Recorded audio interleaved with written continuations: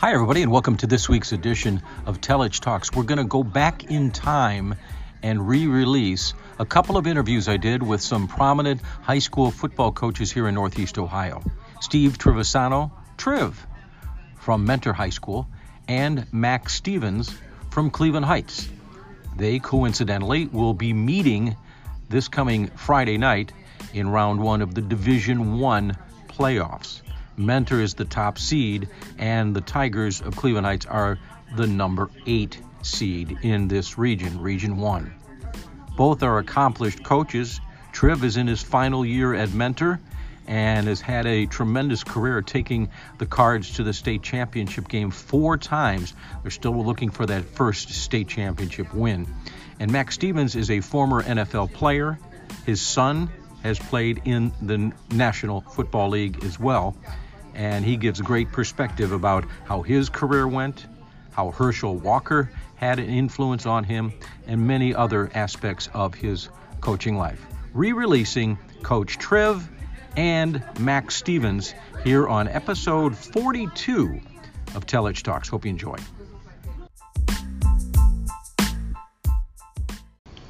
Coach Triv, please explain to me what happened the one day that you got up and said, I've coached a long time, and I want to kind of explore other options and see what's up. It's one of those things you always are keeping in mind. I've always said from the beginning I didn't want to stay too long where I couldn't give the kids what they deserved, and I think I'm still doing that and like doing it, and just felt it was a time to see what else I want to do, and we'll think about it come January when we're done here at Mentor and move on. But it was something I've been thinking about for a while, and let's see what else is out there for me. Mm-hmm. Well, let's go back to 23 years or so when you took over.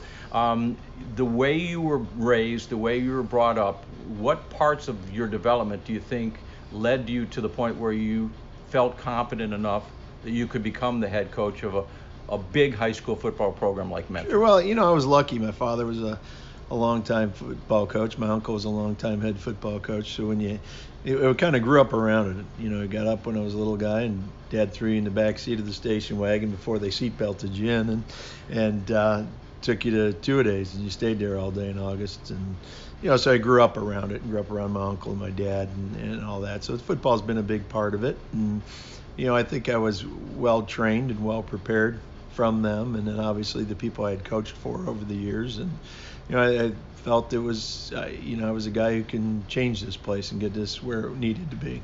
Who were some of the figures that kind of helped you in your development, aside from the family that really cultivated your love of football? Sure. I was lucky. Charlie Mennel, who was one of my coaches here, and Ness Janiak were both here, and I got to be a part of them. And then obviously I started with Steve Wilwall out and Anthony Wayne. I had some great coaches I played for at Bowling Green who helped along the way, and I spent some time with Donnie Anderson and a lot of the guys around here had helped. John Gibbons and Chuck Kyle and Russ Jakes and all those guys when I was an assistant, going around and listening to and talking to them, and so it was just a lot of people who helped me get to where I'm at, and I learned a lot through them, and I think to try to do the same thing since I've become a head coach and help young guys to do the same. When you were an assistant in fact-finding and talking to the Jakeses and the Kyles and the Gibbies, those guys, what were some of the common threads that you maybe kind of helped forge kind of your makeup as a coach? I think you got the idea of how you do things. I watched them and the role models they were and how they worked and the time they spent in the game, and how John did this on defense and how Chuck did that on defense, and Russ on offense and Donnie Anderson on offense. So, I got to see a lot of different things through different people, and I think that's the way you learn. Nick Toth, who's over at Strongsville now, is a big part of that, and just learning from these guys and different pieces from different people how they do that. And I think you develop, and then you take your own style of what you have and you turn it into what your program is. It's a constant process of changing and learning, and we still, even this past year, went to 5 or 6 different clinics and spent time with different people. So you're always learning and developing.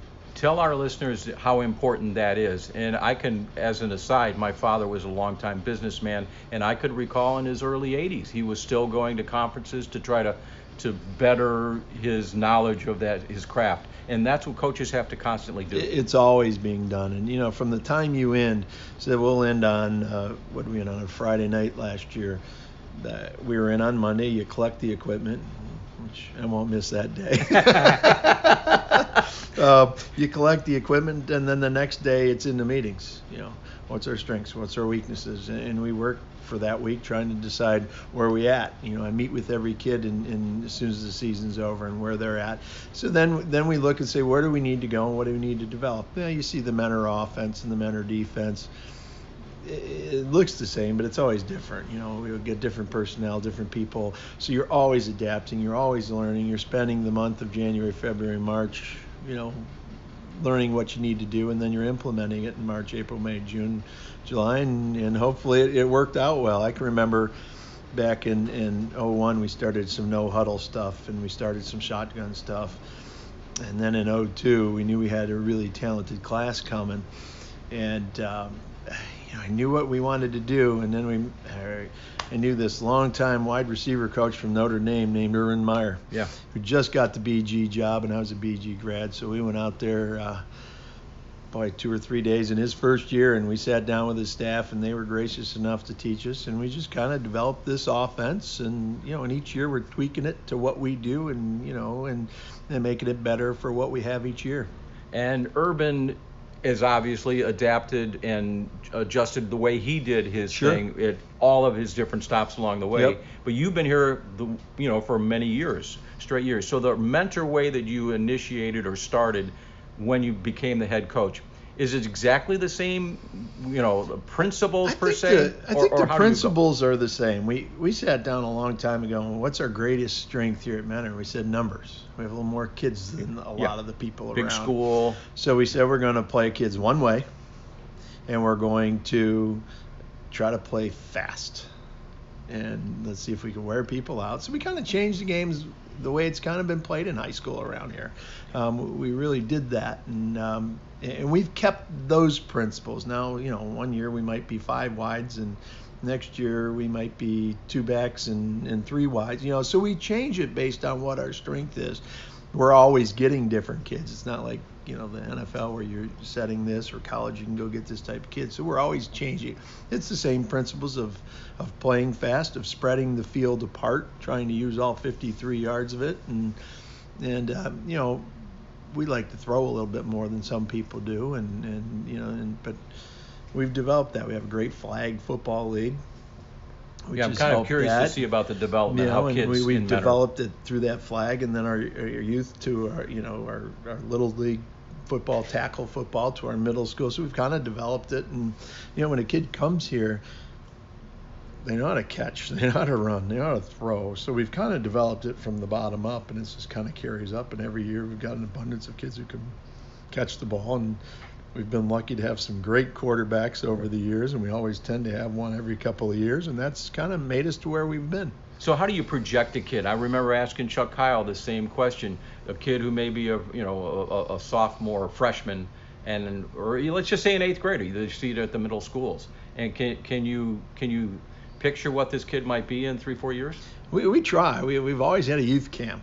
So, we're kind of down there. We said, that kid's got a pretty good arm, and we keep an eye on him. And we can get a pretty good idea in 7th, and by the time they get in 8th grade, what they're going to be. Right? This kid's got a chance to be pretty good. He's got the height, and he's got the athletic ability, and he's got an arm. So they're pretty easy to project it. I can think back to Tom Abbott years ago when he was in when we just started this type of offense. I think he was in 9th grade or 8th or 9th grade, and saw him at a camp going, yeah, that's a perfect fit. And then we got, and Chris Jockerman and Bart Tansky and, Mitchell Trubisky. And, so you're always finding that next kid. And then we came into, obviously, Tadas Tatarunas to Ian Kipp. You saw him as an 8th grader, and this kid's going to be a really good one. And you start developing him, preparing him, and you just keep going.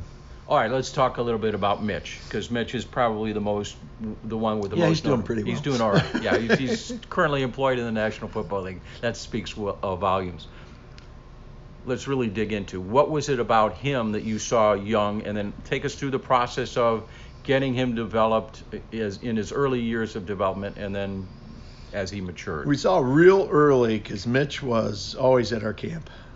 Now the camp we run it through him now. Yeah, and that's great. It's a cool gesture. It is really cool. And you saw special, and you saw he was bigger, and he ran well, and he threw well. But most importantly, you saw a kid who was a gym rat. He traveled with us as a little guy. He was a ball boy, and he was always there watching, and he's always there learning. And you just had that something special you saw as a I want to say an elementary kid to a middle school kid to, we brought him up in 9th grade, and he played JV ball and got hurt, I think, partially through his 9th grade year. But we knew we had coming up this kid who had, he had the size and the speed and the arm talent. And then he had that special it factor of he loved the game of football, and he was going to, he was going to do what he needed to do to get better, and he'd spend countless hours here throwing and running and watching and learning and doing all those things. So it was you knew you had it, and then at that point it was just about developing him each year. And he came in as a sophomore and played great. And yeah, we went to the playoffs, and then his junior year I think we lost in the regional finals. And then obviously his senior year we went to the Final Four. So you just watch that development and growth of a special young man. And so how did you hone his skills within the confines of this offense? And did it mold, did it develop, did it evolve even more so as you saw, whoa, he can do this? Sure. Wasn't quite certain that he had that ability to do. Each year it's evolving, and you in the same way with Ian now. You take him as a 9th grader, and you're basically teaching him what you want to do. And you're starting to work on his feet, and you're working on his throwing motion, and you're working on his reads and all those things. And then the next year, you're putting more on his plate. Now and he was starting as a sophomore, and you're just trying to get him comfortable and continuing to work on his technique. And we do a lot of that in the off season. You can work with kids one-on-one, and he got a lot of work that way of working on his skills. And then obviously his junior year you expand it, and then by the time you got to his senior year, he was putting the whole team on his back, and I mean there was the triple overtime with Ignatius and down 21 to Eds, but that you knew you had. But it was just that kid who plays longer, relaxes a little bit more, and plays and able to see and do more than that kid who's in the first year. It's just natural progression of the game. How well could you ride him when he was younger? And I would assume the great ones are those that are not afraid to take a stern admonishment from their coach. Yeah, he was always he's the kind of kid who was always hard on himself.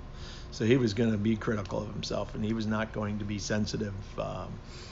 If someone was getting on him, and he knew it, and he took his coaching, and he's had some great coaching over the years, and he took it and developed it and learned from it. And I can only remember one time I ever had to yell at him, and he never did that thing again. So he was just special from a lot of different ways in that point.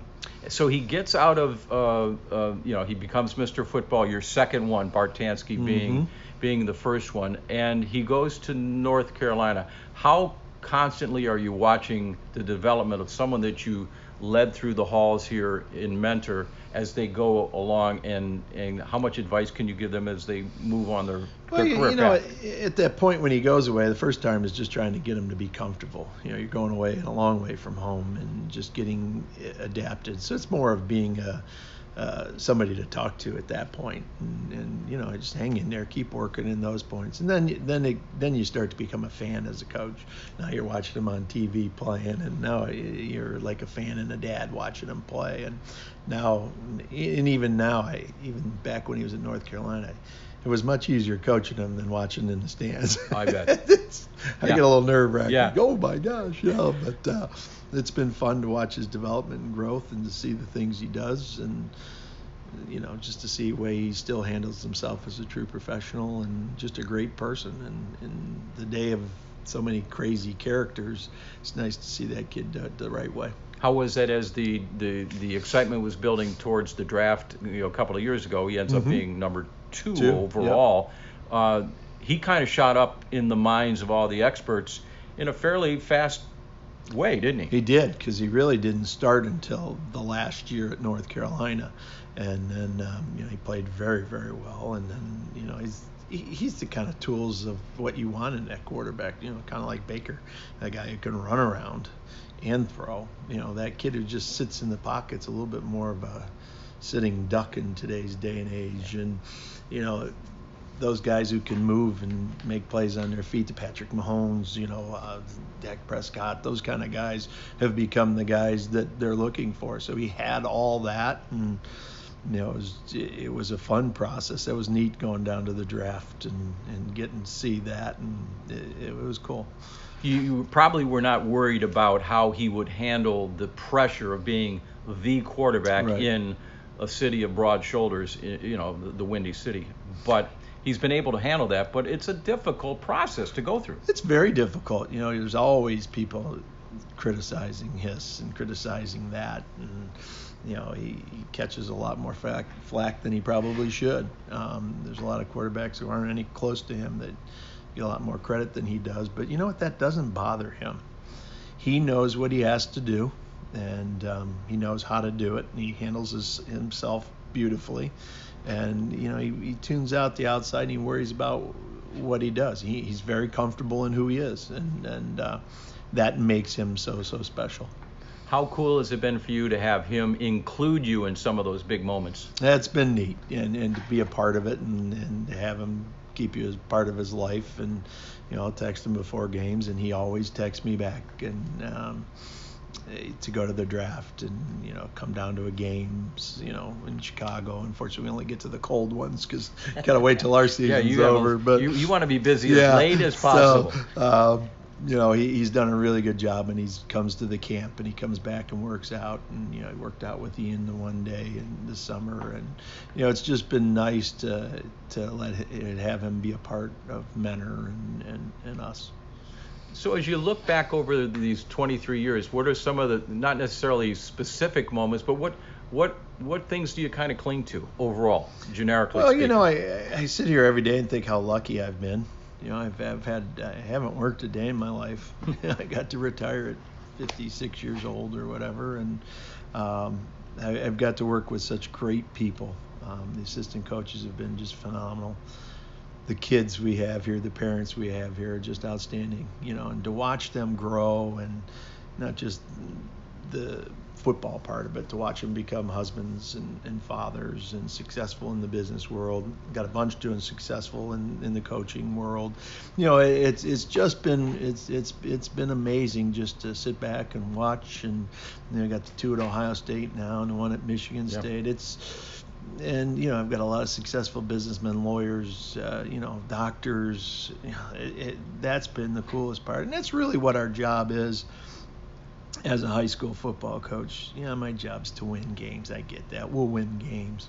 My biggest job is, have we turned these guys into good young men? They're great fathers. They're great husbands. They're successful in the world. Then I know I've done my job well, and that's been the fun part of it, just to watch these kids, and they'll contact you and come back and see you, and that's the coolest part of it. It's kind of a fine line that you have to walk between. As you say, you have to concentrate because you want to win games. Sure. And, that's what life's all about, win your matchups. But you look big picture. Absolutely. And big picture is the development of these young, moldable individuals into young men, into fathers, into future coaches or future CEOs and things. And that's really what it is. And I think too many people now in this profession look at it, in high school it's still, and really in college it's still about developing them into men. And we, too many people lose that sight. If you do your job right, you're still going to win games. Yeah. You just got to do your job right and remember really what my job is. And I think we've done a good job of that here.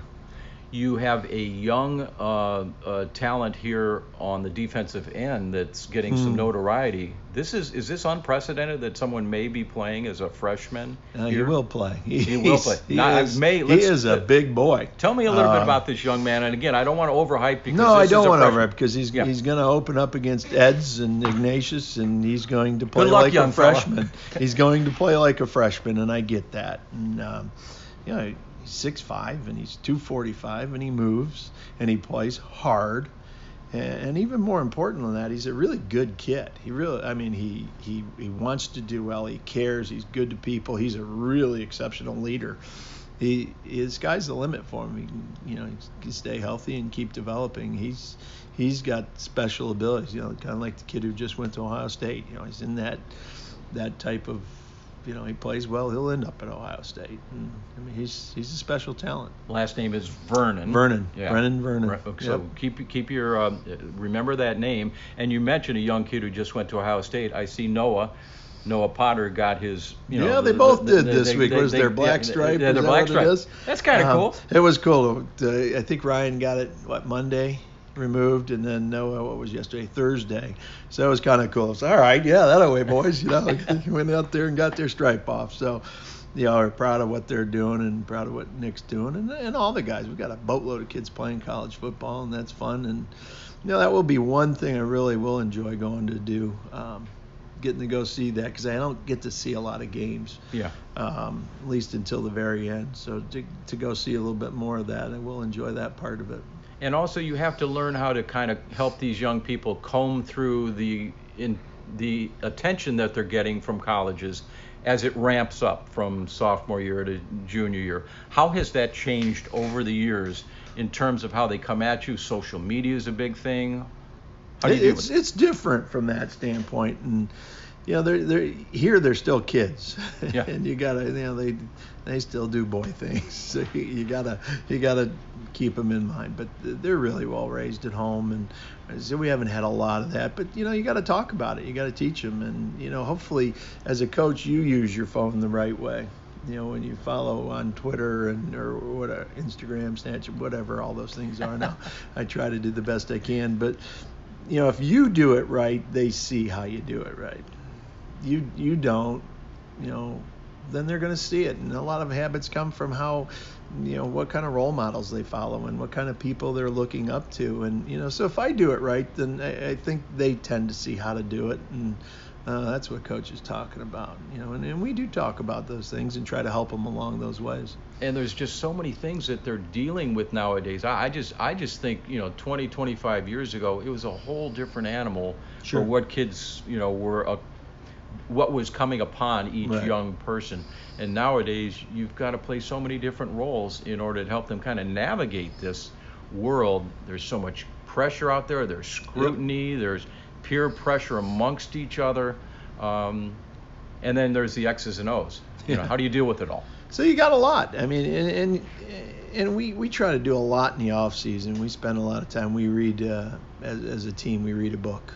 And then we discuss that book every week, and we discuss topics of it each month, and we carry that. Like this year we did Chop Wood, Carry Water, and that's about the process of becoming great and things you need to do. And, so we really, our strength coach puts a big part of that in, Jordan Wilcox, into our strength program. So mm-hmm. we have the kids 5 days a week all year long. So, we really try to adapt that into their lives and how they need to do in football, outside of football. And, everything we talk about in this program is about life, not just Friday nights. Those are 5, 10, 15, hopefully weeks of the year out of 52, so depending on how much they play. So, we really talking making them down the road and in their life and how they do it. And so that's really what we focus on more than the game day part of it.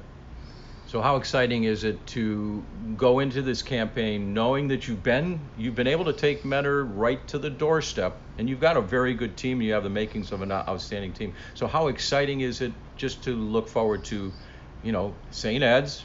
Hello. Right off the bat. Week 1, less than 2 weeks from as we sit here in your office. I don't know how Coach Lombardo talked me into that game. What was that conversation like? Come on, Tripp. No, he's a good guy. It should be played. And, those games should be played. Those games should be played for Northeast Ohio. Nobody wants to see a team that's way better than who wants to go see that? So you want to see Ed's Ignatius, Ed's Menor, Ed's Ignatius Menor, all Hoban. You want to see those big games because that's what Northeast Ohio deserves. It's a great football town, and they want to see the big games, and I like being part of those, and it's fun, and that's what you want, and we look forward to this year. We got a great group of kids, and but learned long ago you got to stay healthy in this game, or else you go from really good to really average quick. They kind of killed us a little bit last year. We lost a bunch of guys down at the end, and you got to stay healthy along the way, and hope everything you keep getting better. So how are you dealing with these final first practice, final first game of the year? That everybody's kind of pointing that stuff out. Yeah, they are. And I am too. I said I was very excited about the final equipment pass out day and the picture day because I don't like either of those days. But the biggest part, I know the biggest part I'll miss is the relationship I have with sitting in here in this office with the coaches and getting to talk to you guys and being around the kids, and that I'll miss the most of any part of it. But I'm at a good place with it, and looking forward to this season. Best of luck to you, Coach. Thank you. I appreciate you being here. Please unpack this whole life journey for me, if you can, Mac. You played a short time in the National Football League. What was that like, and how did that shape you for what you're doing today? Well, being able to play in the NFL was a lifelong dream. Probably at the age of 4, when I used to watch Archie Griffin play for Ohio State, that's when that football bug took a hold of me. And, like a lot of young kids, I grew up in West Akron, just like any other kid. But, I was a tall, awkward, uncoordinated kid, throughout my elementary years. And I met a coach probably in 7th grade, Coach Jim Sheely, who took me under his wing and slowly but surely, I started figuring out how my body works. And I've been 6'3" since 8th grade. So everyone thought I was going to be a basketball player at that time. But I just fell in love with working out. Then I attended Firestone High School, and we had an okay weightlifting program, but me and 2 very good friends of mine, we joined a place called Bodybuilders Incorporated in Akron, Ohio, and we were just 3 16, 17-year-old kids, had no idea of what we were doing. We're going in this gym, and there was literally bodybuilders and just power lifters, and we were just doing the best we could to try to get our bodies prepared to play high school football. Bringing it forward to today, there were some years ago when I have twin boys, and when they were like 8 or 9 years old, I was coaching their rec basketball team, and I asked a guy, would he be interested in training my sons? And more sports specific, right? Yeah. And just the amount of money that he wanted to charge was more than what I was willing to pay, and I decided to go back and get my certifications, and I talked to some of the better trainers in the area, like Tim Robertson, for example, and a few other guys that were well known in the area, and I decided to get into it myself and just train kids that couldn't afford it. So my first 5 or 6 years, I never charged a kid. I was just doing it because I wanted kids to get access to the right training. Which you kind of didn't have. Right, which I didn't have, and slowly but surely it just grew into a full-fledged business. So now we train professional athletes, college athletes, high school, all the way down to elementary age kids. I have a guy that helps me now, Andre Cliff, who's a Euclid High graduate. Andre, in high school had some tough times, but I always made a promise to him if he'd just stick with it and go to college. He went to college, graduated from Urbana, got a degree in exercise science, and he now coaches with me at Cleveland Heights. He's our strength and conditioning coach. But here at NEO Sports Plan, he also helps me. So he's training a group of guys on the turf right now. So it's come full circle now, because now what I'm trying to do is get the kids that I coach and train to work with the younger guys.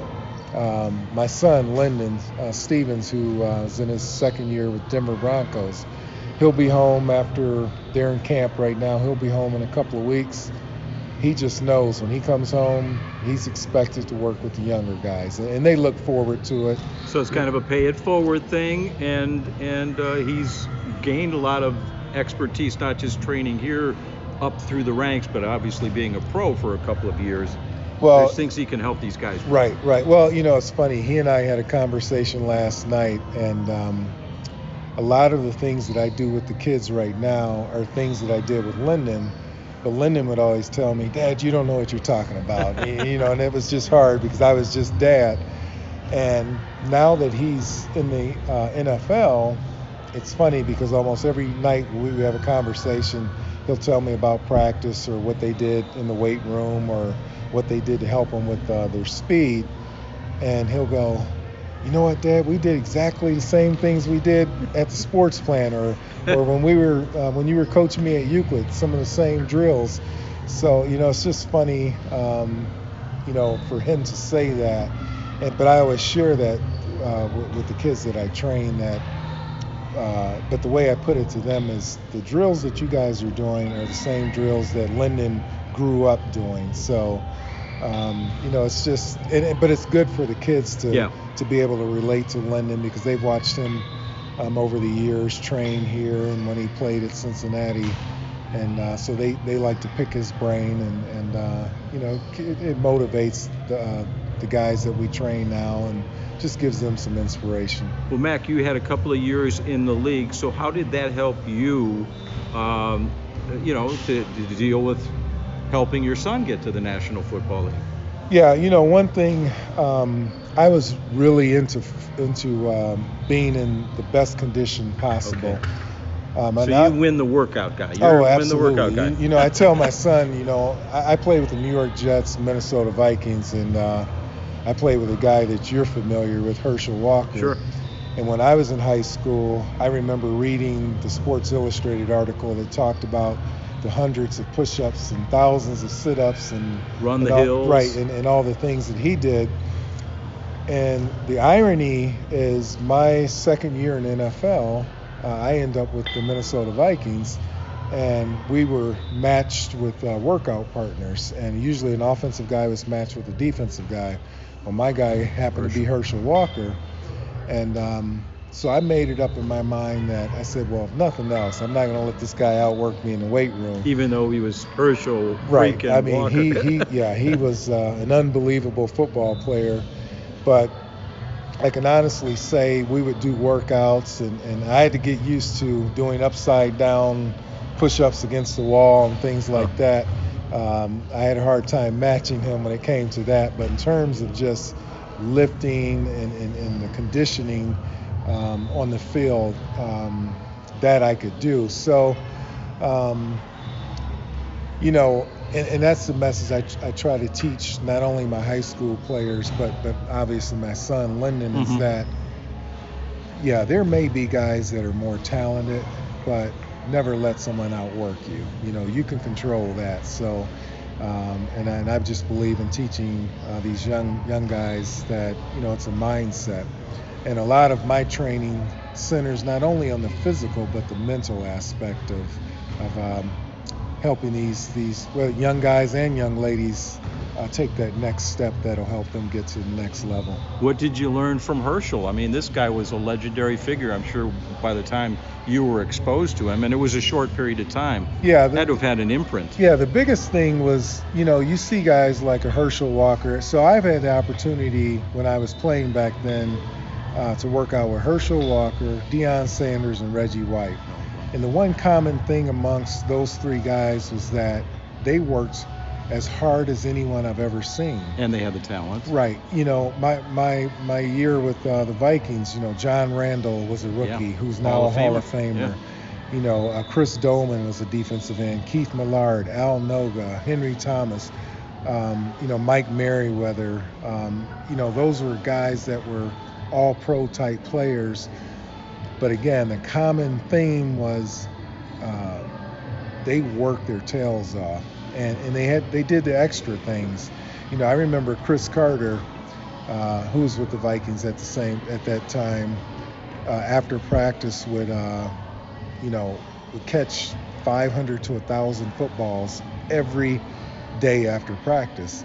And then you look at how he played the game, and he would make the spectacular catches, but he was talented, there's no doubt about it, but he also worked at it. 500 to 1,000 balls after practice. It was unbelievable to watch that work ethic in play every day, but it makes sense why those guys are Hall of Famers and why they're all pros, all pro players. So, wow, that's very impressive, and I could see where you're touched by it. You already had your great work ethic that was instilled in you, and you kind of fortified that as you got older. You get to the pros and you're exposed to individuals. Is that what you have to teach the young people, is that you do your work, don't worry about anybody else, just do you the best way that you can do you? Yes, and especially in this day and age with social media, and the kids have so much access to video, and they see some of the spectacular movements that some of these athletes make, and they just think they're supposed to do that. But they don't understand the amount of repetition that goes into becoming a great athlete. I think about a guy like LeBron James, for example, from a basketball standpoint. I grew up in Akron, Ohio, and I remember watching him play for the South Rangers in Pee Wee football. But I also remember one day having the opportunity to watch him in the gym at St. Vincent St. Mary put up hundreds of shots, and just work on ball handling drills. And again, people just see the NBA game, the finished product, but they don't see the work behind the scenes when, and he's bent over, dripping in sweat, and hardly can move after a 2 or 3 hour workout. Well, you've had some pretty high profile recruits, as it were, go through the halls at Cleveland Heights. You mentioned earlier Jalen Harris, now with the Buckeyes, Tyreek Smith with the Buckeyes. Is there a different mindset you have to have as a coach and as a mentor to individuals that are such high achievers, or can you cookie cut this stuff? Well, the thing I do that I did with Tyreek and Jalen was I always put higher expectations on them, and the message I gave them was, you can't be like your typical 17-year-old kid or your typical 18-year-old kid, because you're a national recruit, and all the big name coaches are walking into this facility to see. Yes, and these coaches are flying from the West Coast, flying from schools from down south, from the East Coast to come watch you work out, to come watch you play. So you can't be typical. And every day I preach mindset, because it's like, even with my son, physically I told Lyndon, when he goes to the NFL, you're going to be one of the fastest defensive backs, you're going to be one of the strongest, but it's your approach mentally that's going to dictate whether or not you have a short career or a long career. And Lyndon, he found out really quick. He's a 4'3" guy, and he can probably, I think he's 195 pounds, bench press 350 twice. But he's finding out film study and self-motivation and knowing how to take care of your body and doing all of the little things so that the big things happen is key to ultimate success. Did you find that the Tyreeks and the Jalens listened to someone such as yourself a little bit more because of your past, or do you feel it was your approach towards these young gentlemen that got them to be motivated and high achievers? Well, I think obviously my background, being a former Big Ten player and having a short stint in the NFL, played a part. But I think ultimately, when you're dealing with young people especially, I coached at Glenville for a couple years with Coach Ginn, and One thing I learned in that experience, as well as when I coached at Euclid and a few other places, is that when you love up a kid and you show that you really care, these kids will run through a wall for you. And yes, you got to teach them the fundamentals and the techniques of the game, but ultimately it's about investing into the whole person. At Cleveland Heights, the philosophy that I've implemented in the football program is threefold. Number one, we believe in academic excellence. And academic excellence is something different for every kid. We have a young man right there who's a 4.62 GPA student. But he knows if he comes, or if his progress reports any week shows that he's got a B, it's not acceptable. Now, I got some kids that might have a 2.8 GPA. Now, if they get a B in a class A, I might do a cartwheel. But when you know your kids, then you can define what academic excellence is for each kid. Secondly, it's just social responsibility. I expect them to behave a certain way in the hallways, in the classroom. I don't want mom or dad telling me that they can't practice because they didn't take out the trash. They are to carry themselves a certain way when they're in the community. Sure. They're expected to reach back to the younger kids and work the youth camps or just speak good things into the younger kids' lives. And then, lastly, from an athletic standpoint, it's just effort. I tell the kids, just give me effort. Not everyone's going to be Jalen Harris. Not everyone's going to be Tyreek Smith. But everyone can give 100% effort. And if you do those three things, we call it our blueprint. If you follow that blueprint, good things will happen for you in life, not only on a football field, but in life. And that's sort of what I've built my own life around. I growing up in Akron and watching my dad work 3 jobs and, knowing his background, growing up in Alabama, one of 14 kids. I mean, he grew up dirt poor, and he always said, you have no reason not to be successful in life because you have access to quality education, which I did. And you can work hard. There's no reason you can't work hard. And, then on the other hand, it was my mom who pushed the sports on me. And she was the one that she kept me busy because I was a very hyperactive kid. And, she just wanted to make sure my time was occupied in a positive way. So, participating in sports and then, the whole workout aspect, I just fell in love with controlling how I can shape myself physically and mentally. So those are the things that I just try to teach the people that I train, the people that I coach. Mm-hmm. You mentioned your dad, life, growing up in Alabama, one of many, many children. Were you born down there and brought up here, or were you born up this way? No, I was born in Akron, Ohio. My dad was born in a small town called Evergreen, Alabama. Whereabouts in Alabama is that? That's not too far from Montgomery. Okay. Just outside of Montgomery, but nothing but trees and fields. True country. Yeah, I mean, it was, his dad built the house that they lived in, which was really nothing more than a shack. So I've had, opportunity to go down there over the years. So for me, there's no reason not to do all. I mean, I lead a very busy schedule, but there's no reason that I can't do it, knowing what my dad grew up in and knowing what he did to make sure myself, my brother and sister lived a pretty good life as well.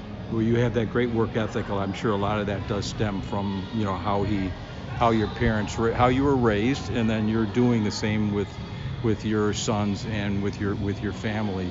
You were talking a bit about Tyreek and about Jalen. Let's go back to the Tyreek incident a couple of years ago, because I think you want your athletes to be their own person. And I think when he did that little protest, that was a young man giving voice to something that was deep inside of him, wasn't it? And we can tell our listeners it was he wore a shirt to a camp that said, "I hope I'm not killed because I'm black today," or some words to that effect. Correct. And take us back to that situation, and I'm sure that's an aspect of a young man using his voice. Yes, Tyreek, well, first of all, he comes from a great family. Right. Randy and Michelle Smith, tremendous people. And I'll never forget that day because we were at a camp at Ohio State. There were 800 or 900 kids at that camp. And he does it there? Right, and Tyreek wears the shirt there. I didn't necessarily have a problem with it because I believe, and Tyreek knew that, there's consequences to every action, good or bad. And, it was something that he believed in, and it was a hotbed topic in the country, especially at that time. Mm-hmm. And he dealt with it. But I remember having a conversation with Tyreek, and I never said you shouldn't have worn it or you should have worn it. All that I told him was that moving forward, just make sure you lead by example, which I knew he would. And that's just sort of the way I try to carry myself. I have some strong opinions about, various matters that are going on in the country right now. Sure. But I guess the way I choose to address a lot of the things that I feel strongly about is making sure I carry myself in a dignified way so that when the young people that I'm coaching or training, when they look at Coach Mack, they know I'm just trying to live a good and decent life. I don't claim to be perfect, but I do try to carry myself in a way that contributes in a positive way to the society that we live in. Well, there are pitfalls to celebrity, and I think we saw that with the situation with Kareem Hunt, who's with the Cleveland Browns now. He's going to be serving a suspension. He came and spoke to your team, and I know he's doing that on a somewhat regular basis. In essence, what was his message, and do you think your kids got something from that? Well, I will say this about Kareem's speaking presentation at Cleveland Heights. It was one of the best speaking engagements I've ever seen before the Cleveland Heights football program, in that he touched on a lot of things that, I've known Kareem since he was in 4th or 5th grade. He used to work out with me, and he talked about that, and he told the kids to make sure they use myself and our coaching staff as a resource. Kareem talked about making a mistake, and knowing that he has to learn from this mistake and not repeat the same thing. Kareem owned up to even going back to some things back in high school that he talked about. He talked about having a learning disability, but having the courage to ask for help in high school, having the courage to ask for help when he was at the University of Toledo. But what was impressive was he talked to the kids about having earned a degree in criminal justice, despite having a learning disability. That's pretty unique. Yes, it's very unique, and that's a side that doesn't get talked about, unfortunately, because of the incident that occurred. But I can tell you that is a young man that made an unfortunate mistake. And I've told various people, there's nothing that I can say to justify it.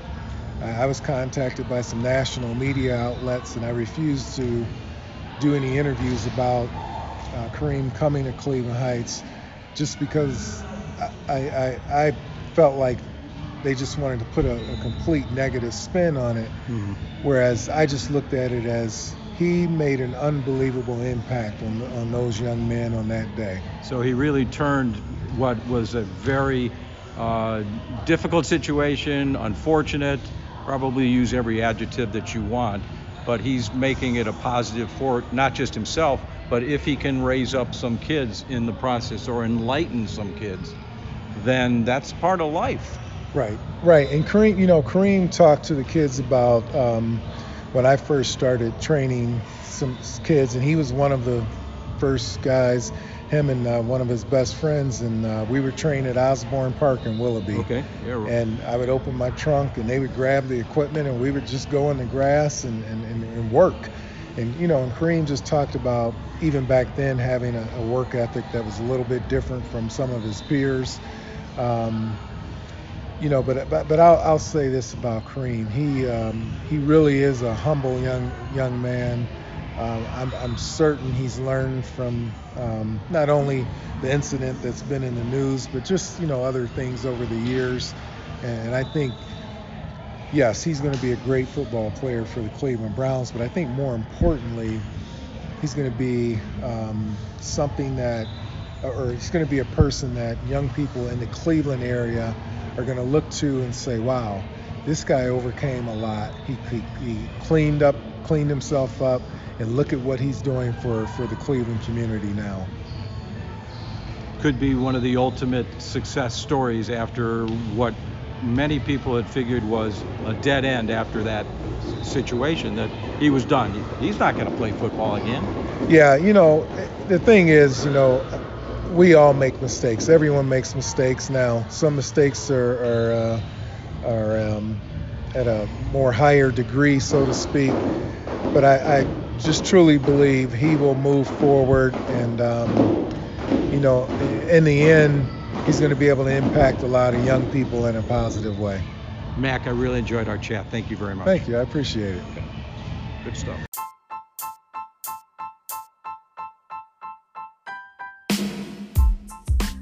I certainly appreciate you guys listening to this episode, and keep in mind we'll probably also re-release a couple of other interviews we've had within the first 41 episodes of Telich Talks. Just taking a little bit of a break and getting those juices ready for the next stint of this podcast. So appreciate you listening once again. We'll see you the next time on Telich Talks. Keep it simple. Okay, Rafa. First of all, welcome to the program, and thanks very much for letting me kind of unpack your story. I think you have a very interesting one. You grew up in El Salvador. Correct. And then you came to the United States when you were 16. Take me back to El Salvador, let's say the years prior to the Civil War. That was when you were about 10 or 11 years old. Yeah, I was. First of all, thank you for having me. Sure. It's, my years in El Salvador are, I get the way I can describe, I'm the youngest one of four. Okay. So to me, I always consider myself one of the so many that got caught in the middle of the conflict. Okay. There's always, when there's a war, there's not just one side that is good and one side that is bad. They're all fighting for something that they believe is what they think they want. So I don't think there was, a good side or a bad side. It's just that there were a lot of people caught in the middle of the conflict. And my parents and my family, I believe, was one of the thousands. And I remember my oldest brother, Carlos, is 6 years older than me. When he was like in his 15, he's becoming a teenager, he used to go out, and there were parties back home, and this is like late 70s when the conflict hasn't really exploded. And then when I got to that age, my question to my parents was always, how come Carlos was always going to the disco and going to parties, and how come I can't? At that age you don't understand. And my parents, thank God, were very strict about us and that's why that part of my life into the conflict, the last 4 or 5 years of my life there, I hated it because my parents were so strict. We would go in the morning to school, and my father would pick us up from school, we'd come back home, and we would just be in the house. We weren't allowed to go out. If we played little soccer in the street in front of the house, but it wasn't really... Safety concern. Safety, yeah. And, we had friends whose parents weren't as strict as my parents were, so it was kind of hard when you're growing up to understand, even though now you look back and like, thank God, I think I'm still alive because my parents were that way. So, and then it's really not too many joyful memories because of that. Because I think when I came to New York, I believe I felt that freedom, I felt that way of just being able to go anywhere, because the war became more like the wrong place at the wrong time. Gotcha. It wasn't really that I was mixed up with the wrong people or anything. It was that you could be having a coffee, but next to you, the table next to you, there was a guy that the guerrillas were looking for, or it was a guy that wasn't the guerrilla that the military was looking for.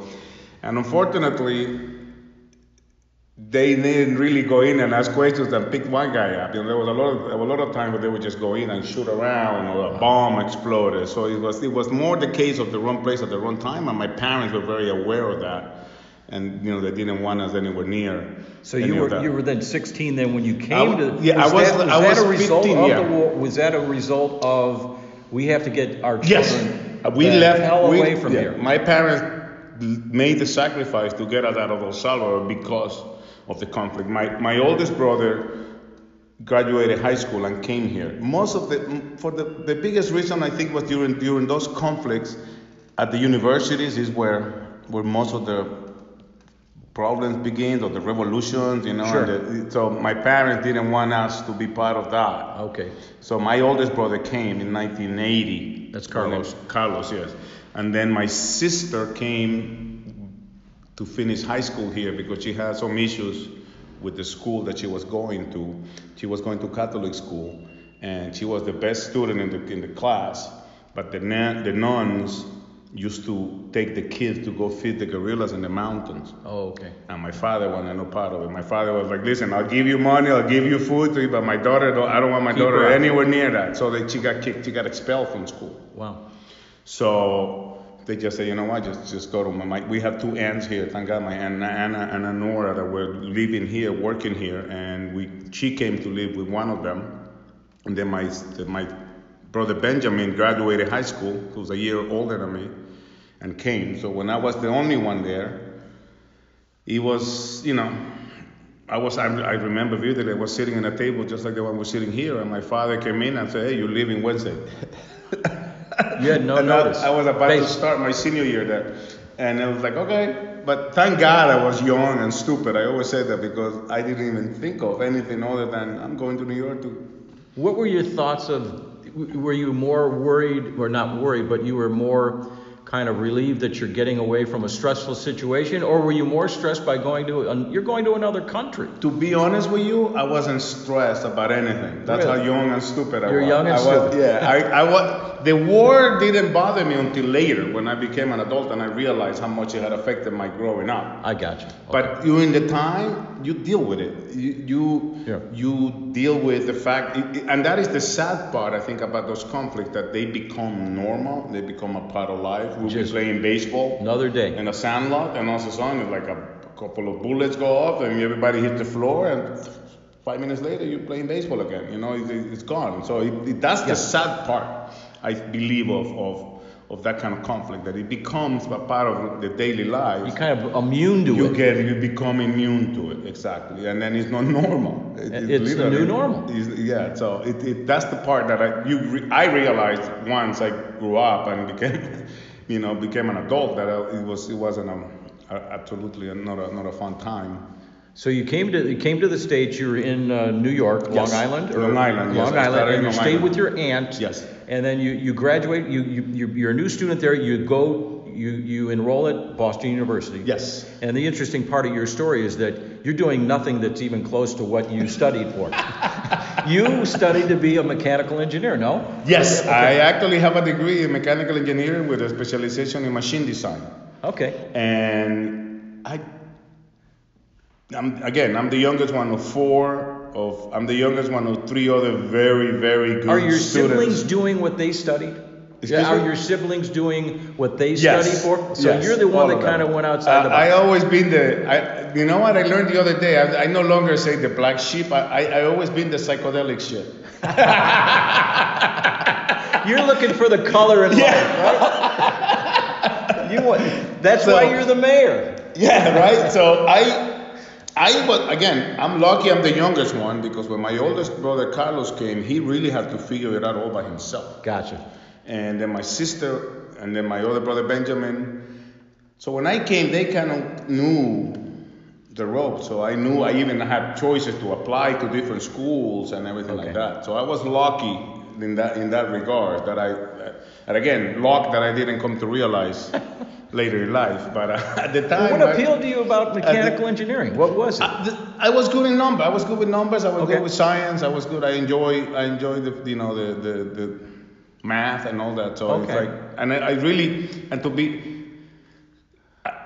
if I had told my dad I was gonna go to school and pay at the time $18,000 a year at Boston University, and I was gonna have an undeclared, he would have never understood that. Yeah, he wanted. I should have gone to liberal arts and try to figure out what I was good at, and then maybe go, and then maybe economics, maybe finance, I don't know. But that would have never fly. You're like the high school football star that has to declare a school. And say, I'm going to Ohio State University, and then everybody can breathe. And then when you get to that age, senior year, you go, maybe not Ohio State, maybe something else. Yeah. So engineering was the thing, and I entered in this program at Boston University, and it was fun. I didn't have the habits for it, but I made it through. It was really long. It was just, the lab reports and the 5 calculus classes and 6 physics and all these different things. There were classes that I literally went in and came out, and I don't think I learned a thing, but I wasn't the only one. It was like, so I graduated and have my mechanical engineering degree, and my biggest purpose was at that time to kind of become independent. My brother Carlos at the time was already working. Gotcha. And he was helping. He's helped me a lot through this day. And I just wanted to kind of cut the cord. Okay. So nobody once told me throughout my whole time that the job that I will be seeking were for U.S. citizens only, because I wanted to work with jet engines. I wanted to work with McDonnell Douglas or with so Boeing. there was a because of national security. So you could not. I couldn't because I was only a permanent resident at the time. I only had my green card. Oh, gotcha. And I had like a year and a half to go before I could apply. There's like a 5-year period that you have to be a resident of the U.S. in order to apply for. And you didn't have the patience to wait for that because you wanted to get on. No, I needed to work. You needed to work. Period. Sure. I needed to get a job. Gotcha. And so I tried to, and I was trying to work as an engineer. Gotcha. So that didn't work, and the next step was to join the Navy.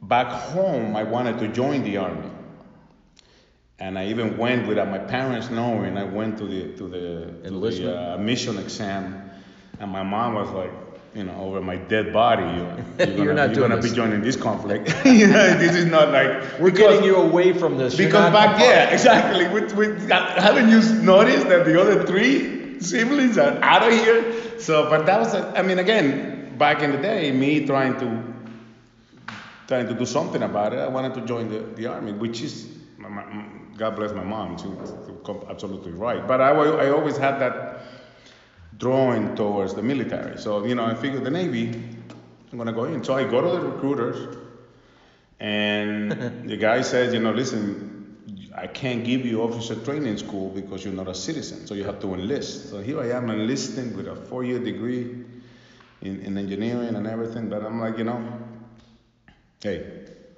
let's do it. So I go take the exam, I passed it and everything again, and on my way to sign the contract, I stopped at my friend's house who had enlisted out of high school. Okay. And had just come back from the original Gulf War. And in my young, dumb mind, I'm thinking I'm going to go by his house and he's going to give me tips on how I'm going to get through inside, And he's telling you, run away from this. Well, he gave me the best advice at that time that I had received. He said, listen, I explained to him, my situation. And he said, Rafa, whatever you do not sign that paper unless it says in the paper that they will give you officer training school when you get your citizenship. Don't think that because it's the U.S. government and the U.S. Navy, they're gonna do it. This is the good thing. He said to me, the recruiter is gonna tell you, don't worry, Rafa, just you call me when you're there. You call me when you get your papers, and we'll get you there. He goes, and he won't even be in that desk like 2 months from now. Yeah. So forget about a year and a half. You won't even know where to find him. So So I went there and I said, listen, can we put it? And he goes, don't worry about it. You call me when you get your papers. You call me. I was like, okay, thanks, no. So I went back home, and I just didn't. Again, I wanted to become an adult, I guess. So somehow, I don't know exactly how I got, but I went to this interview with Canada Dry Bottling Company in New York. Went to the interview. And I got to the point where, I was living in Manhattan with my roommate from college whose aunt was going into a nursing home. So we were taking care of her apartment in 58th and 5th Avenue. We're living and I just got so, we were watching the Gulf War, and like we would take turns, and like we had a whole board of like where the troops were, and I would sleep, and he would look into the thing. It was just like really not doing nothing but watching, back in the day, I think it was the first war that was televised live. It was, so, yes. So we were really into that, but I got tired of it, so I went home. I went back to El Salvador. Oh, wow. Without not knowing what I was going to do with myself. And when I was there, my brother Carlos called me and said, because I had left his number as a contact, and he said, hey, they called from Canada Dry that you got the job. Whoa. So I'm like, I'm back. What'd you do there? So you were a sales guy? I got $18,000 a year plus a car with gas, and that to me was heaven, baby. And all I had to, they had just gotten the rights to distribute Bottles and James wine coolers. So I remember my first job was selling, buy 10 cases, get one free, up and down the South Bronx, in all the bodegas, all the little stores, the bodegas, and all the supermarkets, the Walbounds, and the C-Mart, and the C-Towns, and the MetLife, and all that. And that was my first job, and I got good at it. The Canada Dry Bottling Company, the distributor, also had the rights to distribute Coors beer. Coors beer, baby. And so I eventually moved into an area where I was selling bows, and I was really good at it. I became a district sales manager, and then I moved to the brewery. Okay. And I was managing the national account. I was managing Yankee Stadium, the bar outside, Stan's Bar. And so I was part of the group that beat when Coors Light came to the East Coast. Gotcha. Yeah, that was a big deal back when it was just Budweiser and Bud Light. When it was just in Colorado, it was kind of like a sacred thing. Yeah. Can you get a hold of some? Well, I think the Mississippi River was the border, and everybody knew the Banquet beer. That yellow can. Yes. But nobody could get it over here, so they finally. You were the guy. I was part of it, But you know what? I was good at sales. I got into Yankee Stadium. We weren't there before. I got into Stan's Bar, and we were doing Madison Square Garden. We had there was a new sports bar that opened in Times Square, and I went in there, and they had the hood of the Budweiser NASCAR car, which I don't think it was Dale Earnhardt at the time. I don't forget who it was. But so I went to the manager and I said, listen, how about I bring you the whole shell of the Cal Petty car, which was driving the Coors car at the time. So I remember it was a big thing because it was even on the paper when the whole Cal Petty car, the shell of it. Big deal. And they hang it up on the roof, and Peter Coors came to the bar to see it. So it was good. I mean, it got to a point where I was really good at it, but I wasn't really enjoying myself. Maybe I was burning the candle on both ends because I had to be in the morning to make sure my stuff went out. And so all you did was your work. Entertaining. Maybe drove a couple of times when I shouldn't have back in the day. And one morning I didn't want to go to work. So I just, I told my boss, I said, how long do you need? And I'm out. Okay. And so you're at that point where you want to switch. And the date, October 15th, 1988, is significant. That's the date when Kirk Gibson hit the home run. You had heard that, so how old were you then? You were like 19, 20. You were in college.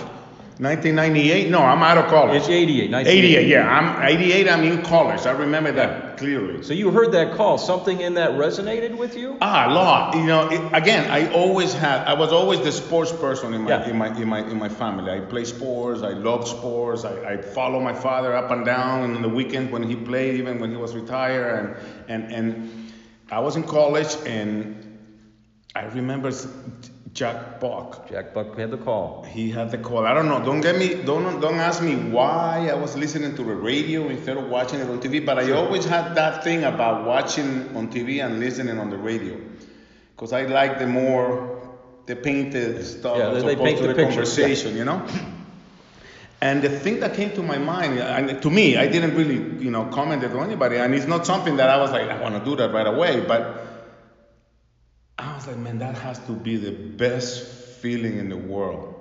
like to have that moment, and the way he said it, like it sounded so real. Like I can't believe what I just saw, and that was what I was feeling, but I wasn't expressing it. You know, I couldn't believe that Kirk Gibson just on one leg, just hit it over Dennis Eckersley, and Canseco didn't even move. He just looked up and looked. So that moment later on in life, I always had that with me.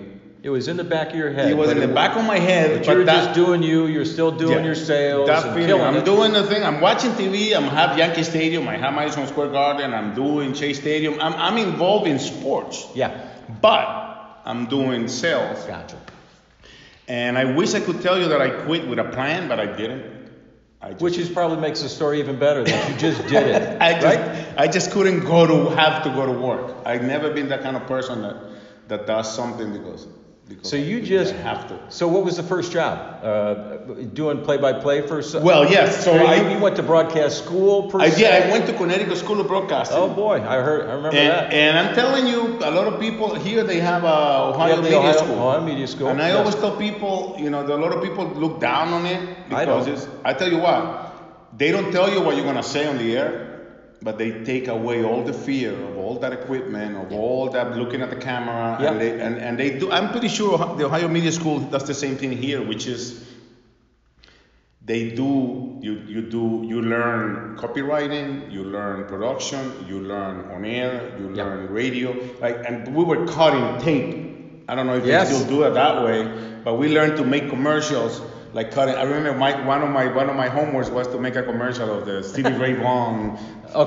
Stevie Ray Vaughan. And I made it up. It was like his brother and Jimmy Page is gonna come in and Eric Clapton was gonna come in with his brother. So I remember that we had to do the homework. Yeah. Like cutting the tape. Yeah, back in the day. Which is the way they used to do. And then I remember in one of the classes we had to do the weather. Okay. And we were using cards, and we had to do the sports update. And then produce a video. We had an event. It was really cool because they brought in, they took us to a press conference. And so you get a feel for that? There was a plane accident by the Teterboro Airport, and we have to go. No, this is all made up, but it's like there was somebody giving we had to ask the questions and then file the report. So nice. I got to see everything that was possible in the business of broadcasting, which I always tell people when I meet kids, we do at the CAD, we have shadow students.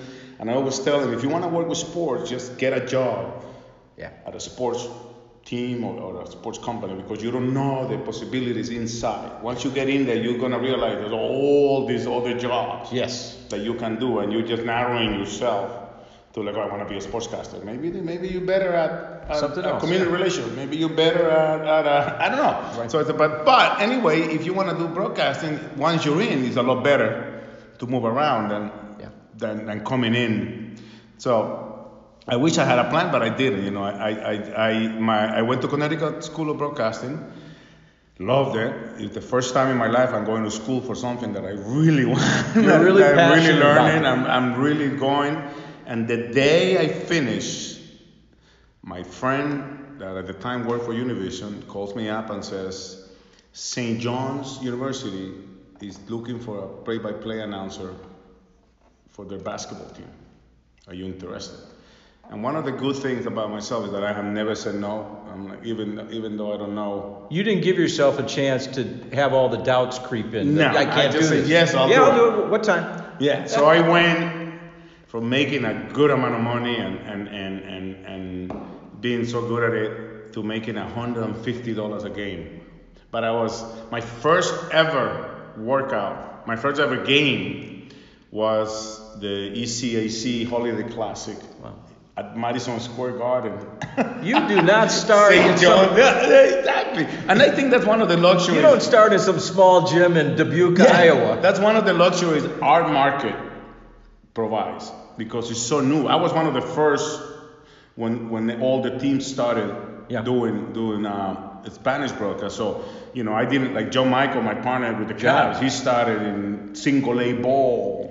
Yes, he worked his way up. In English, you have to work your way up. In your side of the business. Yeah, I worked in South Dakota, Iowa, Buffalo. The small market. And you got to show yourself. And great experience. You're starting out in Madison Square Garden. I started in in New York at the Mecca.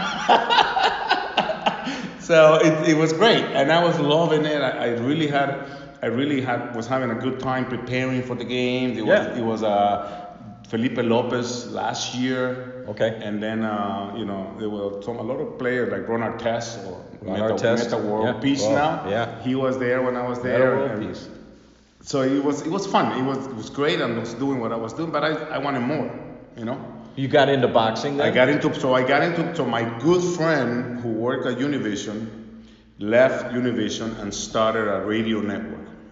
And a lot of they have been like 2 or 3 radio networks that had started nationally but had not succeeded, because it's a tricky thing. It's tough. To do national radio, because in the morning people want to hear the traffic and the weather. They don't want to hear what's going on here in Cleveland. They don't want to hear what's going on in Missouri or whatever. Right. They want to know. I get it. So it was always hard. And he said, I'm starting a radio network. So I'm in. What do you want me to do? So I needed to go to Las Vegas.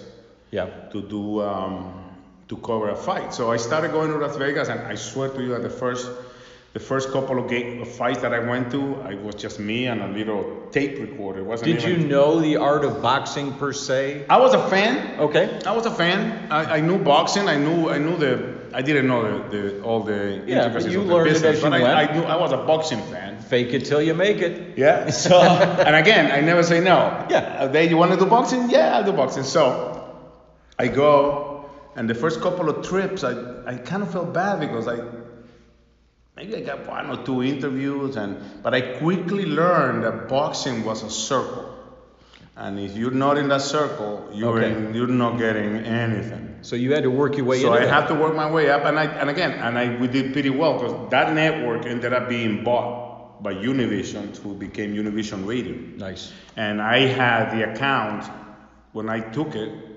The account was purchasing like $35,000 a year in promotion. Okay. And by the time I left Univision, it was buying like 1.5 million of just selling pay-per-views.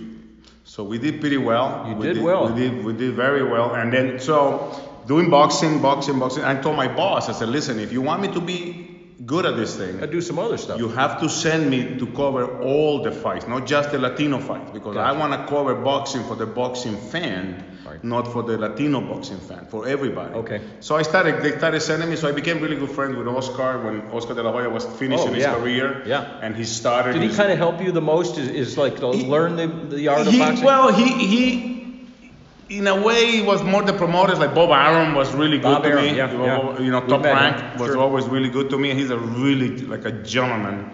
Top the Buff, who is his son is also, took over the company. But Bob Arum was also very good. He had the fighters back in the day. Gotcha. Yeah, he and did. They still do, but now is a little more complicated than normal. But then Oscar, who fought for Top Rank, was starting his own promotional company, Golden Boy Promotion. So I'm like, I'll help you. We'll do the promotion. We'll do the thing.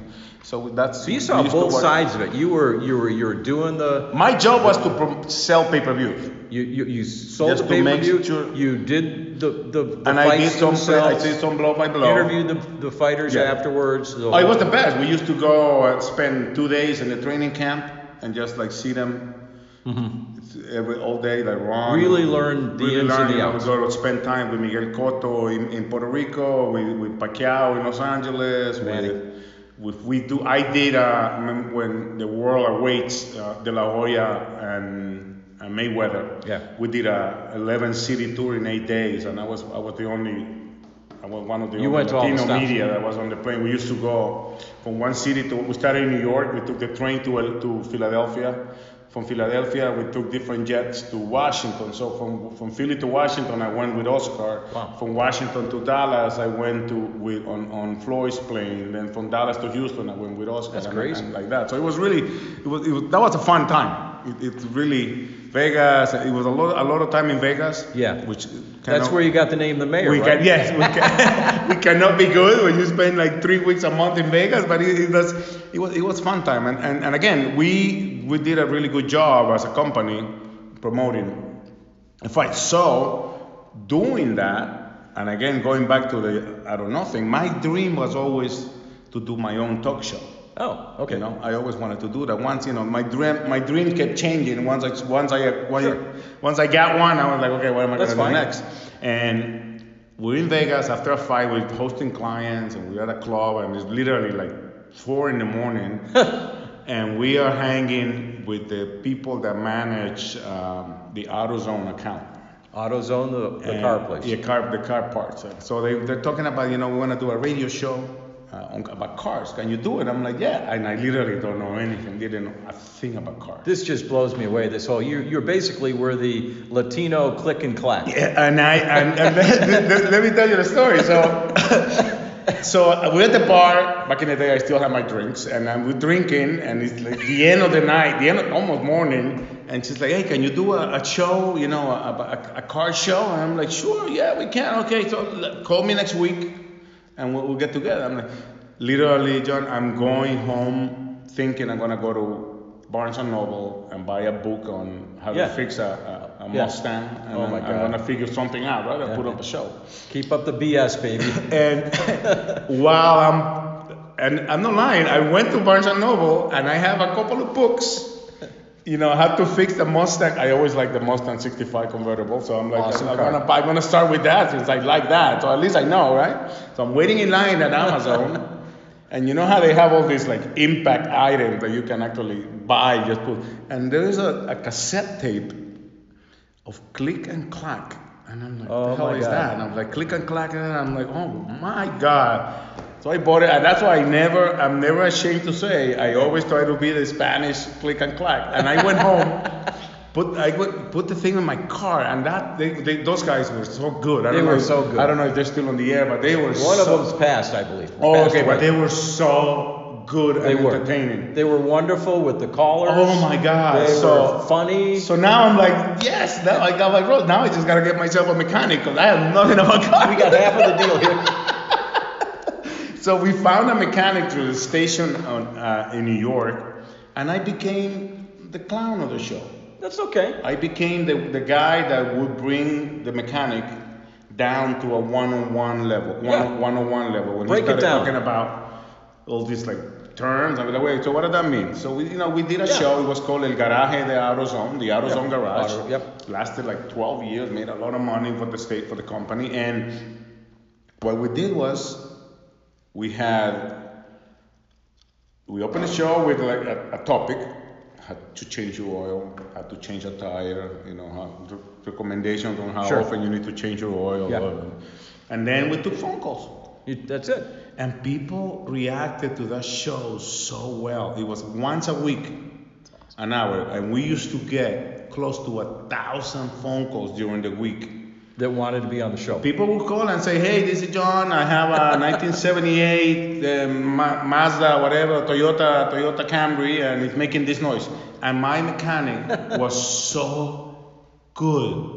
He'd break it down. He would know exactly even what color the car was because of the problems the cars had. He knew kind of like the tendencies of the problems the vehicles had. And so we did really, I became the spokesperson for Castrol Motor Oil. Wow. Who was like, you know, Castrol GTX high mileage, and it was good. It worked great. So from there, I got my sports show. Okay. I actually became good on the radio, I guess. I got my talk show. It was called Locura Deportiva, it was Sports Madness. Sports Madness. And the thing was, when I moved to Miami from New York, they hired me at Univision as the sports director. They had a 2-hour show that talked exclusively about soccer. Oh. And most of it was Mexican soccer. The 70+% of the population, the Spanish population in the US is Mexican. Okay. So they were going for the... So my first move as a sports director was to change the show from Sports Madness 1 hour and Soccer Madness 1 hour. So you can do whatever you want with that hour, and I'll talk about everything. But you guys go crazy on the soccer. I'll do the wacky stuff. Yeah, and I'll talk soccer too. During the World Cup, during the Champions Final, we'll talk soccer too. But I did it my own style. I never been a guy that takes sports seriously. Sure. I was always the clown. I was always the guy who always found some humor on everything. So we talk about So now we got another outlet to promote the boxing. So we got the UFC to jump on board. We were doing boxing. We were doing the World Series. We had the rights for the NFL. So we became the place to go when you wanted to reach the Hispanic sports fan. So who made the decision to get you to Cleveland in 2014 when LeBron came back? Was it the Cavs directly, or was it people Univision said? Well, no. I had left Univision at the time. Okay. I had done 13 years with them, and I had brought in, it became a point of like, I'm bringing a lot of money, and I'm not really getting any. I understood like the biggest part of the pie was for them, but it became. I left very amicably, and I admire everybody there, and then the show that I started still on the air, and now it's on TV and radio. It's going on to our first year on Locura Deportiva was the Monday after Katrina hit. So it's like 2005. Yeah, 2005. August 29th we started. So and it's still on the air. So and they still have some segment that I That's cool. put on the show. So it feels good. That's nice. So by the time I had left Univision, and I was working with another company in the broadcasting business, and I was going through some hard times at home, going through my divorce, and literally, I'm not lying to you, I'm a devout of St. Jude. Yeah.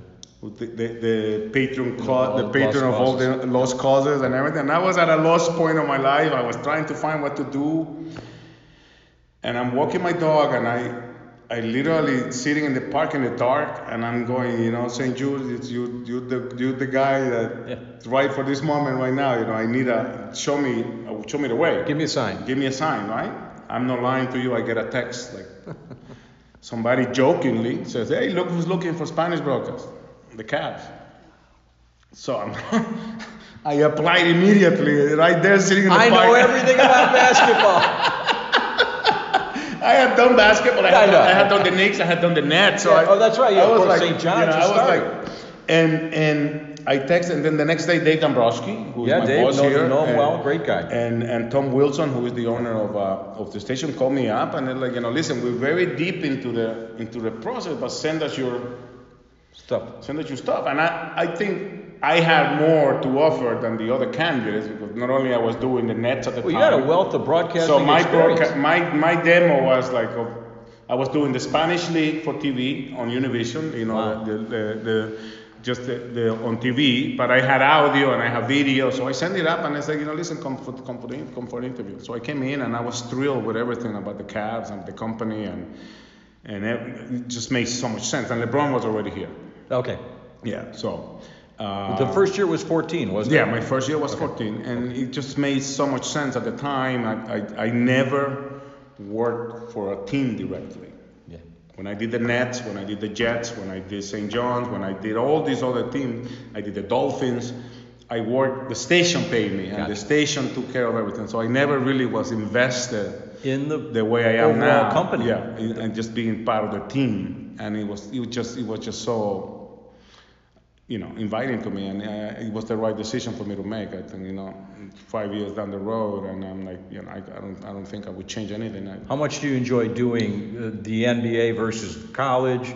Have you changed your craft in any way, shape, or form, or how you do games? You change every day. Yeah. I listen to myself every day. I think there's nobody to critique you better than yourself. So I think I changed a different game, basketball, college, and the NBA. But with the NBA, it's easy in a way because I'm with the guys all the time. Yeah. So you're traveling with the team. That's my job. You're traveling with the team. You're embedded. I'm embedded, correct. When I was doing the NFL, I still had my talk show. I had the boxing game. I had everything. You're juggling a lot of balls. I was juggling, and maybe I wasn't as prepared as I should have. But I have, we made it through. But now this is my job. Yeah. This is what I do. So it doesn't mean it's easy. It's at least a 10-hour prep time for every game because you want to be. I think preparation in our business is what separates you. I agree. From the rest, and we have a group of guys that are probably the most prepared guys in the business that I have known, and I'm not saying it just because it's the Cavs or because they're my coworkers, but John Michael is one of the guys. Yeah, he's tremendous. He's just one of the best guys that I have ever. And he's like you. Prepare. He was doing something else. Yeah, he was a lawyer. He was a lawyer. He was a trial lawyer. Yeah. And he changed the arc of his career. Yeah. Just as you did. It's like that book they write about. The cheese is here, but you want the cheese over there. You just move the cheese to where it's where it's going to be best for you. But again, it helps you. Like Fred McLeod is a guy that prepares himself like crazy. So it helps you. It helps me to know. I'm sure that they're I have real to good. I have to stay on my toes because these guys are, right. we're all good at it. And I think that's all a reflection on the way Dave runs the operation. Dave's we're all able to do not what we want, but to do it the way we want it.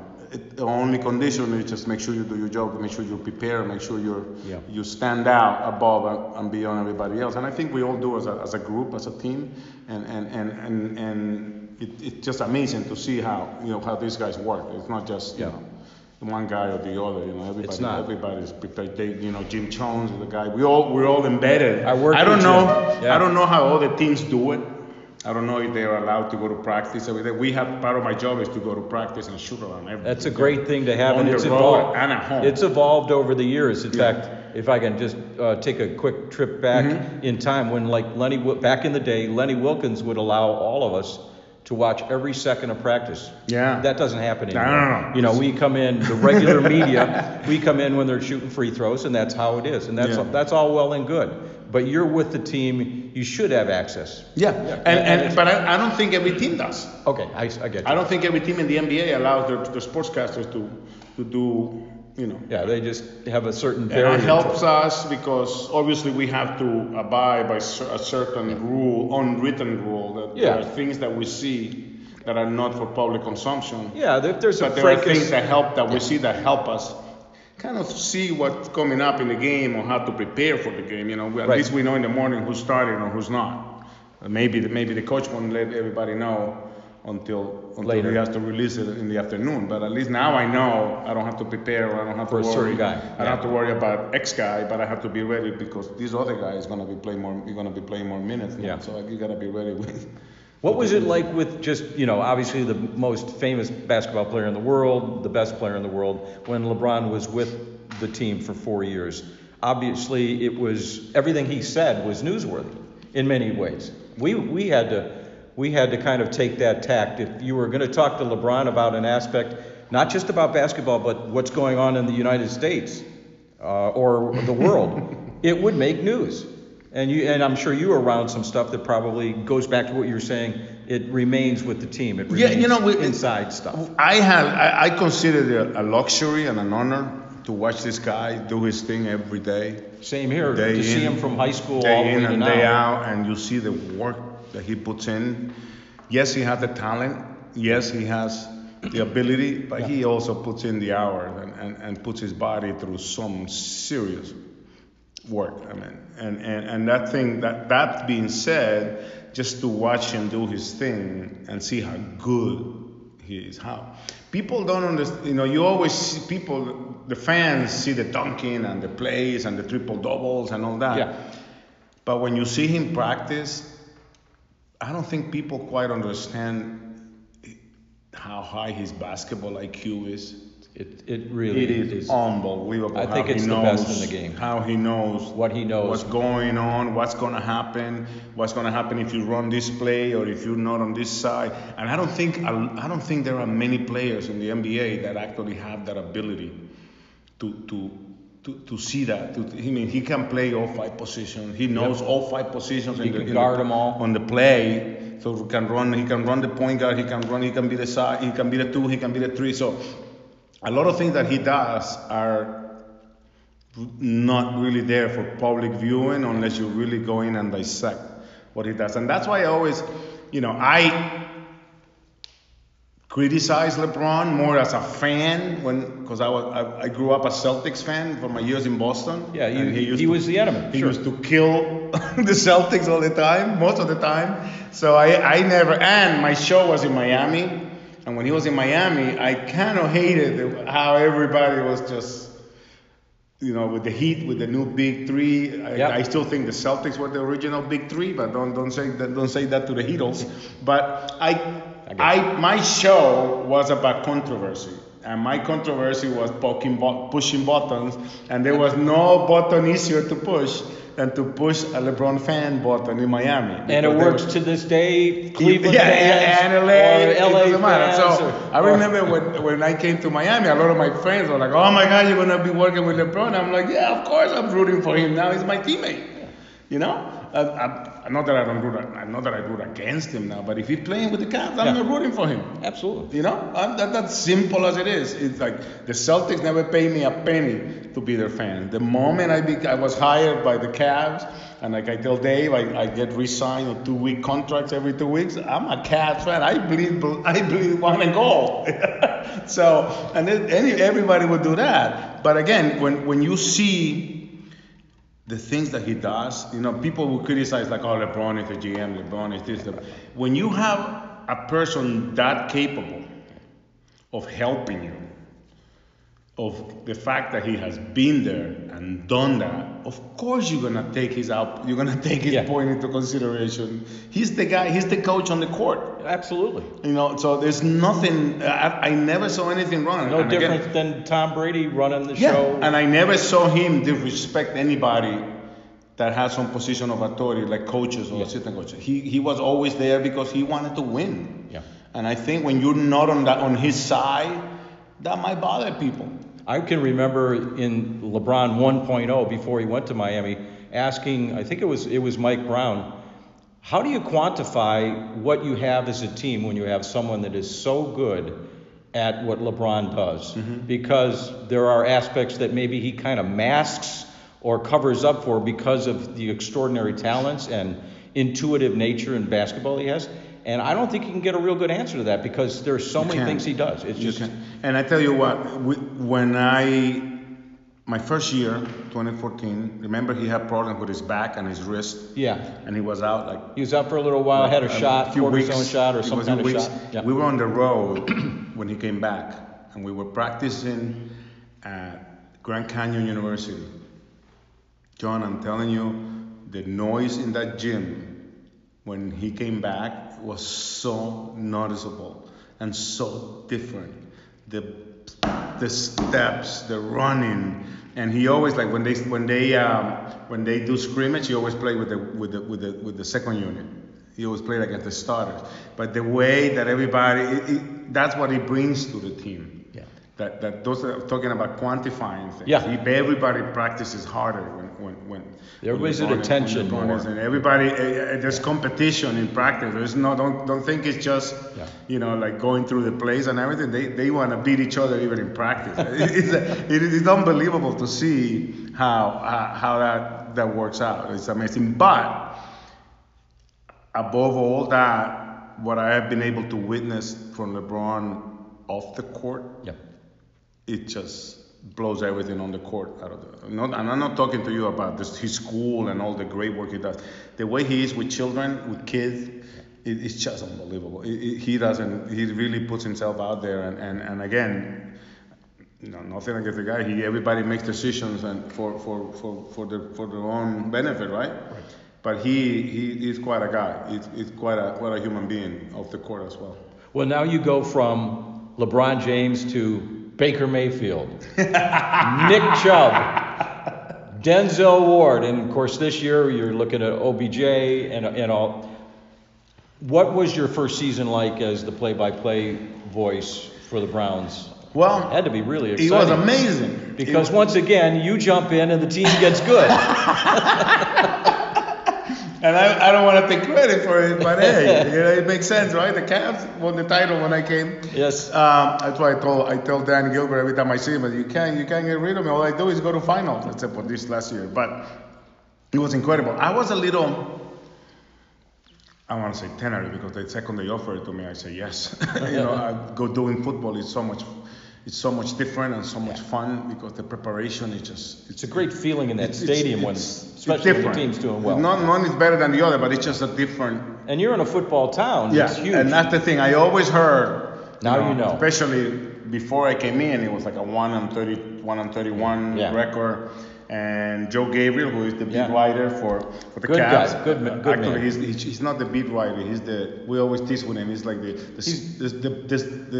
founder of Cavs.com. You know, he worked with NBA.com when they started doing it. He used to cover like different teams. So he's my partner on the plane, and he always tells me, he's a good dude.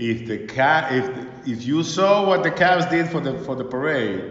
If the Browns win the championship, you won't be able to put. I don't know what you're gonna do. I don't even know where you're gonna hold it. That's what he said. Like if they win the title, Cleveland won't know what to do with. Streets aren't big enough. So I came to Cleveland when I was doing the NFL, the national games, probably like a couple times. But the NFL trips are so different because you come in the day before.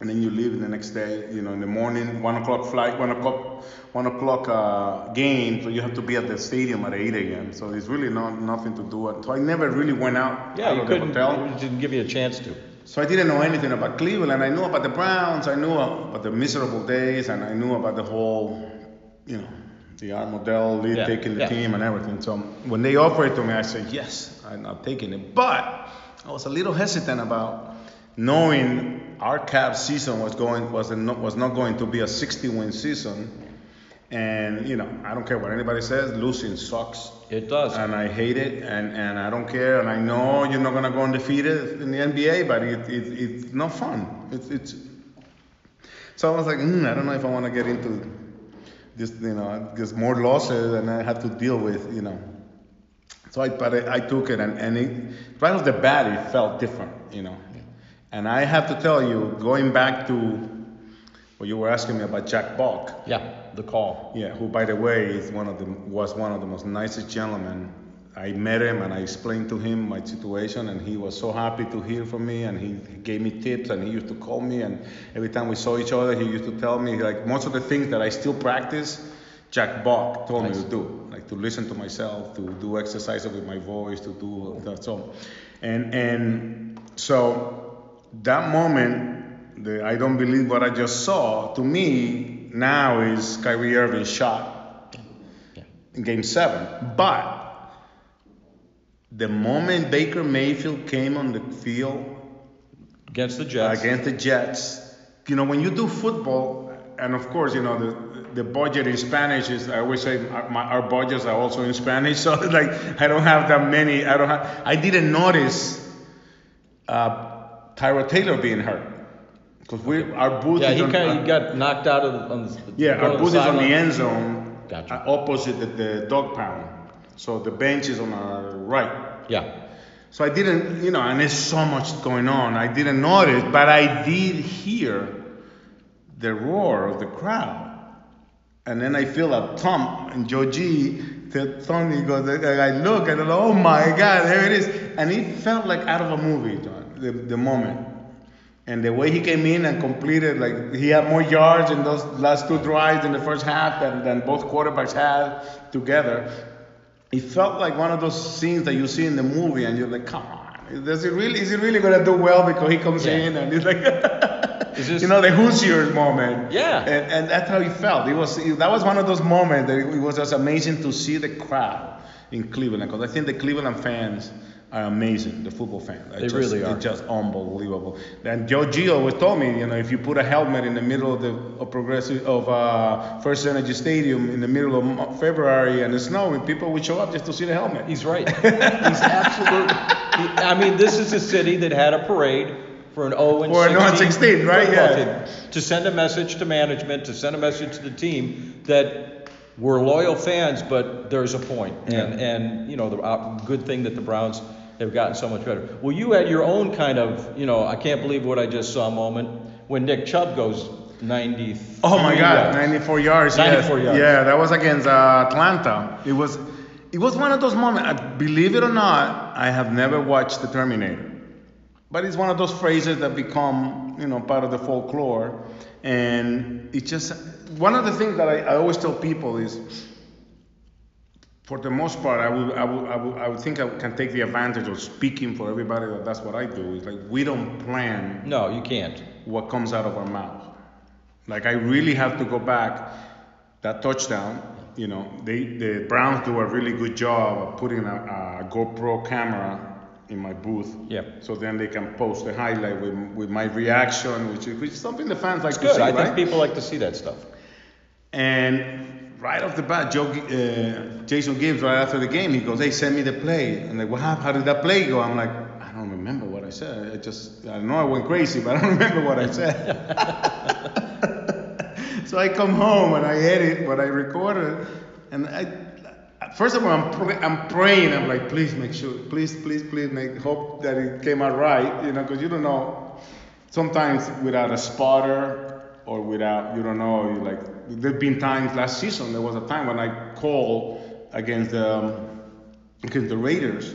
I called Nick Chubb running the ball the whole time, but it wasn't Nick Chubb. It was what's his name that got traded? The OSU. Carlos Hyde. Carlos Hyde. Yeah. It was Carlos Hyde running the ball, but back, you know, from where we sit. Right. So first of all, I'm praying that I called the call right off the bat, and thank God I did. But I don't know what came to my mind. That was the first thing that came to my mind and out of my mouth when I saw him break the last tackle or avoid the last guy. Which, you know, hasta la vista, baby. So it came. Thank God it came out good because everybody wanted to see that. That was probably the play of the year for even though there were so many after. But that was the moment of last season to me that it was just, you know, you don't prepare for those moments. You can't. You prepare for after the run. Okay, that's Nick Chubb, longest touchdown in his career. You know? Yeah, and that's something you have. And, some things you but know. You don't prepare. Yeah, you know that. Play. You know, if this guy hits a home run, this is the 50th home run of the year. Ready. This is the third year in a row he's had 50 or whatever it might be. Well, obviously you're in a great position now with the Browns being so much better. Let's bring this to present day, but the sport that you're very well versed in boxing. What happened over the weekend? Oh my with God. Andy Ruiz. What in the world?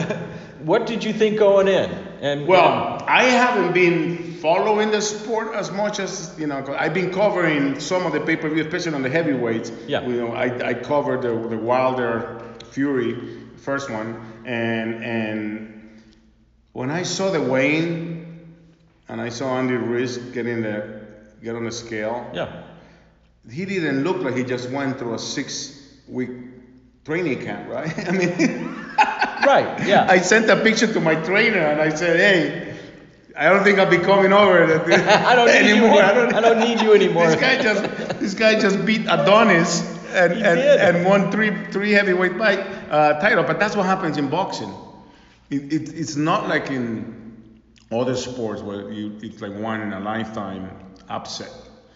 In boxing, you can't take anybody lightly. And then also, to be honest with everybody, like he boxes a lot better than he looks. Yeah. John Ruiz, Andy Ruiz. He does. really moves. He really throws. He's really good at the jab. He's really good going back. Quick on his feet. And very well prepared. So Yeah. that being said, I still don't know how he shows up like that. He obviously doesn't have a nutritionist. And of course, I looked on, social media was having a field day with people making fun, but there he was at the end, and there is, he's the heavyweight freaking champ of the world. And now it's now it's going to be what happens because he is managed by the same people that manage Wilder. So now they both have all the titles. Yeah. And he wasn't even the opponent. The original opponent got taken out because he failed a drug test. So he took it. He's like, hell yeah, I'll take it. And this guy's only had one loss. He's like 32-1. I'm so happy, especially about social media, because I went into it and I look at his record. He's like 32-1 or 33-1 now. But 20 fights are 8 rounds or less. He's fought 12 or 13 guys with double-digit losses. He's 25 of the opponents have more than 5 losses. So I was about to who is this guy? Yeah. But I saw Freddie Roach talking about him, and he spoke so highly of his boxing. So that to me, that's it. That stopped doubting him. Right. And then I saw other guys just talking. They call him the Mexican Rocky. Yeah. and now he's very apropos, right? So once Freddie Roach commented in a good manner about his boxing, I was okay. Let me watch. So I watched the fight. I literally sat there and watched. Boxing is. And I'm telling you, because I love the sport, but it's so disappointing sometimes. And people always say, oh no, that's it, boxing is done. Yeah, that's the end of the sport. Boxing was born with a black eye, and it's never gonna go away. It's never gonna happen. People are gonna always love the fact of seeing two human beings beating the crap out of each other. And there's nothing wrong with it. People might see it wrong, but there is something. It's like a Roman times, the present time. You're seeing two guys, they're best at what they do, and they're punching each other. Everybody likes that. It's like people watch NASCAR for the accidents, right? For the crashes. They're like, boxing is not gonna go away. There's a lot of things that need to work. I think a lot of people were waiting for Joshua to win so they could have the undefeated heavyweight champ fighting for the title unification, but that's what happened when you plan. Best laid of plans of mice and men. I'm sure Andy Ruiz had other plans. He became the first heavyweight champion of Mexican descent. I think that's pretty awesome. He was born here, but Mexico has never had a heavyweight champion, and now they do. Now he earned it. He beat him. He did. And not only that, he beat him after getting from the camera. I think that's what the mistake that Joshua made. He had 2 minutes. He dropped him early in the 4th round. Yeah. And he rushed because I think he had to wait, and he opened himself up to whatever. I'm sure. Obviously now we know Ruiz has heavy hands. He does. But that was his mistake, and he was lost from that point on. Yeah. Wow. He just couldn't take it. So that's the beauty about boxing. He'll take you back. Well, Rafa, you've had a knockout of a career. It's been an outstanding pleasure to chat with you, and I wish you nothing but the best, my man. Thank you so much. I'll make a special episode on the Browns parade when we Thanks, buddy.